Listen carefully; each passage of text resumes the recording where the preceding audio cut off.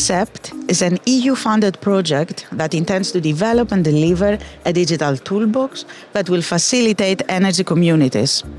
Aiming in bringing together citizens, local businesses and organizations, the project will help energy communities reduce their dependency on fossil fuels, save energy, and thus be able to reduce their electricity bill.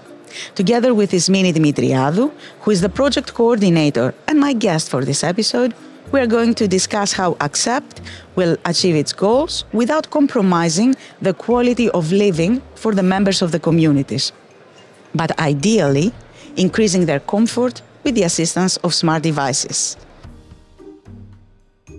Welcome to the EU Project Zone, a podcast series from Enlit and Friends focusing on the energy transition and the EU Commission-funded projects that will help us achieve it. My name is Areti Daradimou, and I am the host of the EU Project Zone. Ismini, thank you for being here with me today. And would you please describe in a few words the Accept project? Sure, Areti. First of all, thank you for having me here. It's a really good opportunity actually to be able to discuss the project with you in such a wonderful event as well. So just in a few words, basically you kind of already described Accept. But what it does is there is a lot of flexibility potential now in energy communities, in households. So what the project actually aims to do is develop a suite of digital tools that will help energy communities actually untap the flexibility and be able to offer services to third parties, for example, DSOs and like aggregators, retailers, and so on, but also to its members. And it does all of that without actually, jeopardizing the comfort and the convenience of the consumer. So it takes into consideration, your comfort preferences, your schedule, and so on. So anything that it does to shift your demand, for example, to offer this flexibility I mentioned before, it does it in a way that actually respects all those things, your habits and your comfort. So pretty much this is what Accept do. On the side, what we are also looking into is different business models for the energy communities themselves. So we have 4 different communities in our project, and they have brought their members into the project. What we do is we look with them business models that they can actually then implement going forward, and we do that bearing in mind that an energy community can assume different roles. For example, the role of the retailer, the aggregator, or an energy service company. Apart from the energy communities that you just mentioned, who else participates in the project? So we have 16 different project partners. So we have 4 communities, as I mentioned before. One is in the Netherlands, the other one is in Spain. We also have one in Switzerland and one in Greece. Apart from them, we have DSOs in the project, we have retailers in the project, we have technology partners that help us develop the digital tools I mentioned before, we have universities and engagement experts. So it's a large consortium with a lot of expertise. I would assume that your target audience is the energy communities that are already part of the consortium, but also utilities. Yeah, exactly. You're right. So we are targeting other energy communities, apart from the ones we have in the project. So we want to disseminate all the knowledge and help other communities participate more actively in the energy transition. But as you said before, we are also targeting utilities like retailers, aggregators, energy service companies, also DSOs. So we're offering these services to the likes of the DSOs because those kind of things help them alleviate constraints on the network. Mm-hmm. So indirectly, the project does actually concern them as well. And what is also important to say here is that towards the end of the project, we really want to have a set of recommendations for policymakers. There are a lot of constraints now, a lot of obstacles because of maybe the lack of legislation or the very slow transposition of legislation into national laws. So we want to maybe even make some recommendation that will help energy communities be more active in the energy transition. So since you did mention not local authorities, the EU Commission, I will bring also the local authorities, and I would like to ask you, how can the EU Commission and the local authorities help Accept achieve its goals? Yeah, it's a good question. I think I kind of implied it before. So one of the main things that they can do is, one, find ways to speed up the process of the transposition of national EU legislation to national laws. So there are a lot of countries now that are a bit behind with, for example, the rollout of the smart meters, the framework for the energy communities. So not in every EU country we have a framework that clearly defines an energy community and what they can do. So this is one of the main things that the Commission and local authorities can do. The other thing is incentives, especially now, I think, with what is happening and the energy prices soaring. You have a new trend, for example, moving back to fixed tariff, which means that when discussing implicit demand response and dynamic tariff schemes, we cannot really apply them if you have a fixed tariff scheme implemented horizontally in areas in the EU. So I think these kind of things that maybe they can do, and more to come when the project is close to a finish. So hopefully we'll get more outcomes and more recommendations. Well, you already touched upon a very important aspect of Europe in general. The fact that that the European Union includes many countries that are diverse. Some of them are more progressed, some of them are less progressed. And they have the local authorities with different rules and regulations. So you said that you would already like to have a more homogeneity, let's say, in a way. Yeah. But how can you tackle the problem that Greece has one regulatory authority, then Italy has another, then Spain another, and then you go to the north and then you have something completely different? What do you do there? It's a really good question, actually. I think you need to build a solution that is quite flexible in that way. So you need to, have a solution. For example, what we do in Accept, we have a solution that is suitable for all the spectrum of demand response schemes. So you have explicit, implicit, you have other flexibility optimization schemes, for example, self-consumption, community level self-consumption, not only individual.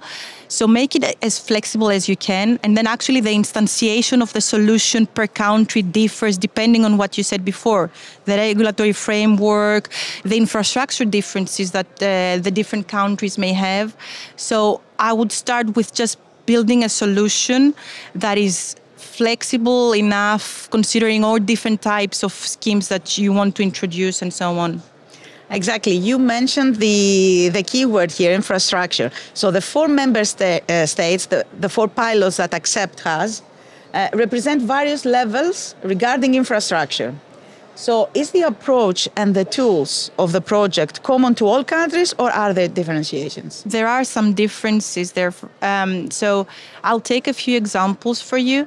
So I'll start with, for example, the fact that we have a few countries that from the four, like two of them have district assets. So one of the main things, for example, that Accept does is build solutions specifically for the management of those district assets. So you have two countries with that kind of solution in place, and two countries that we cannot implement that. For example, for countries that do not have smart meters in place, one of the things that we need to consider is the installation of something like a smart meter for monitoring the consumption, which needs to be accounted for when calculating the flexibility potential. What else? So, bear with me. Yeah. The other thing, for example, that we do is in countries with no smart meters, even because there are cases where the customers are not very happy with you installing such devices. What we try to do there is implement different use cases. So in these countries, for example, you cannot do dynamic tariffs because you don't have the feedback of the consumption. But you can do things like self-consumption, for example, there. So if they have a PV on the roof, they can, accommodate the consumption using the generation that they have in place without you having to necessarily get all the data that meters would give you. So these kind of things that we try to do to tackle the differences in infrastructure. And staying in the differences, because you mentioned another very, very hot topic, which is the consumer behavior. Because as you said, not everybody is open and willing, for example, to accept a smart meter. How do you tackle within Accept this problem for so many different countries? It's actually very challenging. And we learn on the way. So it's a learning curve for us. So we have our engagement experts that when we first started the project, they did like a workshop with the participants from each country to see what culturally drives them to participate in the project. So then we kind of adjusted the engagement going forward and the living labs based on that feedback. You have, for example, countries that participate for increasing their sustainability, minimizing their carbon footprint and so on. And you have other countries that for them is all about saving money on their energy bills. So you learn about, the cultural differences, you adjust your campaigns, your recruitment campaigns based on that. So you can give like incentives like money to people for participating or some goods. For others, is all about, for example, giving them tangible proof that they're minimizing the carbon emissions through an app, for example, that translates less energy consumption into less carbon footprint. So this is how we pretty much tackle this within the project. But it is a learning curve, and we learn on the way.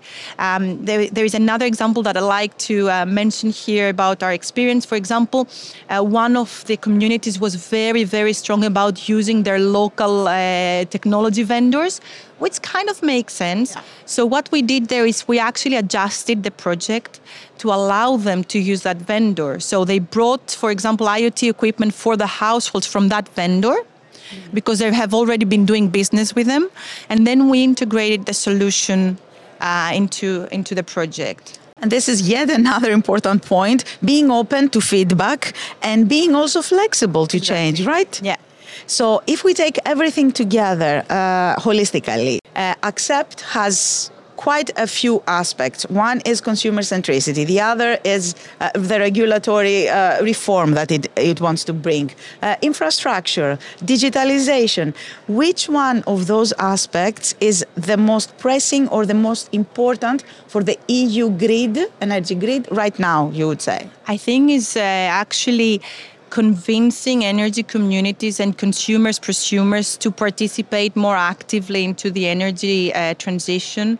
I think if we can manage to get them on board, we have a real chance of actually bringing this transition that we have all been discussing. And especially now, as I said before, it's with the energy prices and what is happening, it's even more difficult to convince these people to participate in such projects and going forward to actual, schemes and energy market schemes.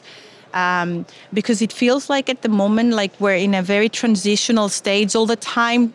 You have emergency measures that the Commission and the EU is bringing forward because of the energy crisis in Europe. And that gives a feeling to all of us, including, me and you and everyone, that we are still in a transitional stage. And, if I am in transition and, they're giving me incentives to now do that and then do something, why do I need to radically change my energy behavior? And, so I think it is very important to make a strong business case as to why these people need to, for example, adopt energy efficiency measures. Why do they need to closely manage their energy behavior? All these kind of things. And the timing, I think, is important to be now. Yeah. So I think this is the key of what Accept also tries to do is, we have all these tools that facilitate the transition and the participation of energy communities into the energy market and offer services to other parties. But the main thing is to build also the business case and, give them proof that it makes financial sense. Not only, it makes your life easier and also it's viable financially to implement those kind of schemes. Exactly. And this is what I'm going to keep, that it makes financial sense to everybody and that Accept is trying to help energy communities and the consumer, the end consumer, to change a little bit her behavior. And for both of us coming from a country that has some issues in implementing new things, we're both Greeks, I think it's even more important. Ismini, thank you very much for being here with me today. Thank you, Arete. It was really nice to meet you. Thanks for the opportunity to discuss Accept with you. Thank you. And thank you for joining us. You've been listening to the EU Project Zone podcast, brought to you by Enlit and Friends. You can find us on Spotify, Apple, and the Enlit Europe website. Just hit subscribe, and you can access our other episodes too. I am Arete Daradimu, host of this podcast series, and I thank you for joining us.